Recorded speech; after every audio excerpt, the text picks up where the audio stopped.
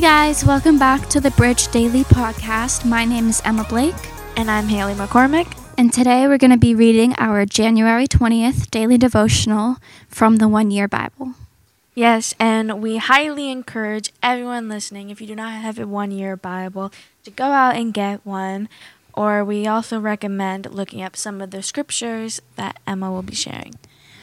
So the Old Testament passage for today is Genesis chapter 41, verses 17 through chapter 42, verses 17.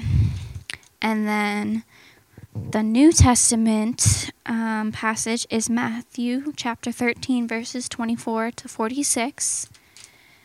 The Psalm of the day is chapter 18, verses 1 through 15. And the Proverbs is chapter 4, verse 1 through 6. Now, before we get into our reading, we're going to focus on the Matthew passage. However, we're going to break it up a little bit. We really want to focus on the first parable that Jesus told in this passage. And so I'm going to be reading verses 24 to 30, and then we're going to jump down a bit to verse 36 afterwards, and we'll talk about it. So I'm going to start in verse 24. It says, "Here's another story Jesus told. The kingdom of heaven is like a farmer who planted good seed in his field. But that night, as the workers slept, his enemy came and planted weeds among the wheat, then slipped away. When the crops began to grow and produce grain, the weeds also grew. The farmer's workers went to him and said, 'Sir, the field where you planted the good seeds is full of weeds. Where did they come from?' 'An enemy has done this,' the farmer exclaimed. 'Should we pull out the weeds?' they asked. 'No,' he replied. 'You'll uproot the wheat if you do. Let both grow together until the harvest. Then I will tell the harvesters to sort out the weeds, tie them into bundles, and burn them, and to put the wheat in the barn.'" Now jumping down to verse 36, it says, "Then, leaving the crowd outside, Jesus went into the house, and his disciples said, 'Please explain to us the story of the weeds in the field.' Jesus replied, 'The Son of Man is the farmer who planted the good seed. The field is the world, and the good seed represents the people of the kingdom. The weeds are the people who belong to the evil one. The enemy who planted the weeds among the wheat is the devil. Then the harvest is the end of the world. Harvesters are the angels. Just as the weeds are stored out and burned in the fire, so will it be at the end of the world. The Son of Man will send his angels, and they will remove from the kingdom everything that caused sin and all who do evil. And the angels will throw them into a fiery furnace, where there will be weeping and gnashing of teeth.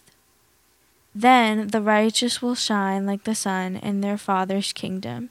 Anyone with ears to hear should listen and understand."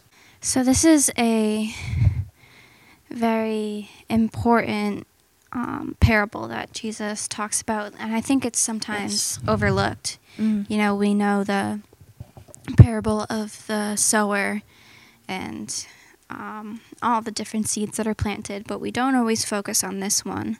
Yeah. I think something that stands out to me too is, you know, we read these two passages because even the disciples didn't know, you know, what Jesus was really talking about. Yeah. Not everyone here, I'm assuming, is a farmer, and so it's hard sometimes to understand what Jesus was saying. It's important to know even the disciples had a hard time, trying to comprehend some of Jesus' parables. They seem all righteous in our minds and all holy, but they're just like us. I'm sure plenty of us could have read that the first time without reading the description and be like, "Yo, Jesus, what are you talking about?" Right, exactly. But then I think as we jump down to how Jesus explained it, I think it's a very important lesson that we can take away from it. At first when I read it, and it describes how the weeds are people who belong to the evil one, I always thought, why wouldn't you pull them right away? Just like Paul had a thorn in his side, we're going to face people around us who come against us because what we believe in. Yeah. And sometimes that's a growing experience for you. Some weeds seem like pesky little things that we want to pull up right at once and throw into the fire, separate from the good. But a lot of the time, the bad can sometimes help the good. Yeah, exactly. Help grow the good. If there are no weeds, we wouldn't know good from evil. Right. If there was nothing entangled in there, we wouldn't know how to separate it. And I think, the end of this passage is a little intense, talking about how angels will throw the bad weeds into the fire. But I think it's important to know this part as well, to remind us that we are set apart from those who do live with this world. Yeah. And I think it's a reminder, too, that we don't want to keep this information to ourselves. Yeah. We have loved ones or friends, family who do not know Christ, and this is just kind of a little nudge to remind us that if you don't try to at least reach out to them, this could be their fate. Verse 43, it says, "And the righteous will shine like the sun in the Father's kingdom." A lot of the time, our joy, the light we get to show, can sometimes be clouded by the darkness and the weeds that might be around us. A lot of the time, that light can kind of be dimmed. But you just need to remember, you are separated from that. You are separated from the darkness and the weeds. Yes, exactly. And I want to go back to what you were saying about sharing, the gospel with your friends and family and stuff. Pastor Barry here at the church, he has this saying, try to reach one person for God every day. Yeah. And it doesn't matter who it is. It can be scary at times, talking to strangers or whatever, but that one encounter could really touch their life, and you don't want to miss out on that. A lot of the time, again, we can be looking at the weeds instead of everything else around us. If you just take that moment to, even in your own mind, separate those weeds and show God's love, show God's light, you could be helping someone else. You could be helping to dim the darkness in someone else's life. You never know what seed God's going to plant through you to someone else, or what seed you might be watering. Right, and this reminds me of the Sunday school song, "This Little Light of Mine." Oh my. I'm not going to sing it because I am not a singer. However, it does have an important message, This light that you have, why would you hide it under a bushel, like the song says? Because you experience God's love and all the amazing things He's given you. Why would you want to hide that from others? Exactly. I think sometimes we tend to hold back because we're scared of rejection or judgment.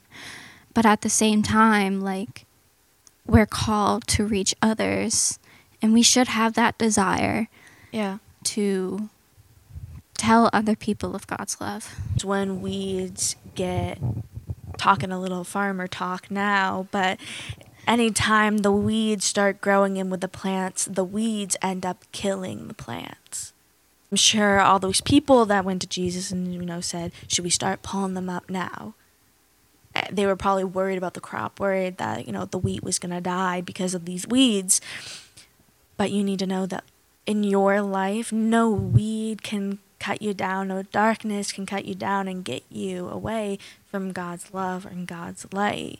No matter how dark it might get, no matter how low you might get, God is still there. God still loves you. You still have His light in you. And the end of the passage, right before it ends, it says, "Anyone with ears to hear should listen and understand." Yeah. Even if it might be confusing to understand, and even though sometimes we don't want to listen, it is very important to understand all that God has for us. Right, because His plan, is perfect and is good. And I think that sometimes we focus more on the weeds in our life than the harvest. Yeah. We focus on all the trials and tribulations that may be coming against us, but don't see the bigger picture of how God can use this to mold you into an even better person than you were. Those are all very important points on this passage, and how we really, at the end of the day, just listen to what God's trying to teach us. Yes. And so as we end here, I'm going to have Hailey pray for us, and then I will close this out. Dear Heavenly Father, Lord, we just thank you for all the joy and all the light within our life, God. Lord, we lift up the rest of our day to you, God. We pray that you'll have at least one person, God, stumble across our path so we can show your love to them, God. Lord, we just pray for ears to hear and just understanding of your word. God, we love you and we thank you for everything. In Jesus' name. Amen. Amen. So we just hope you have A fantastic day. Yes. And we will see you tomorrow for our January 21st reading. Yes. So be there or be square.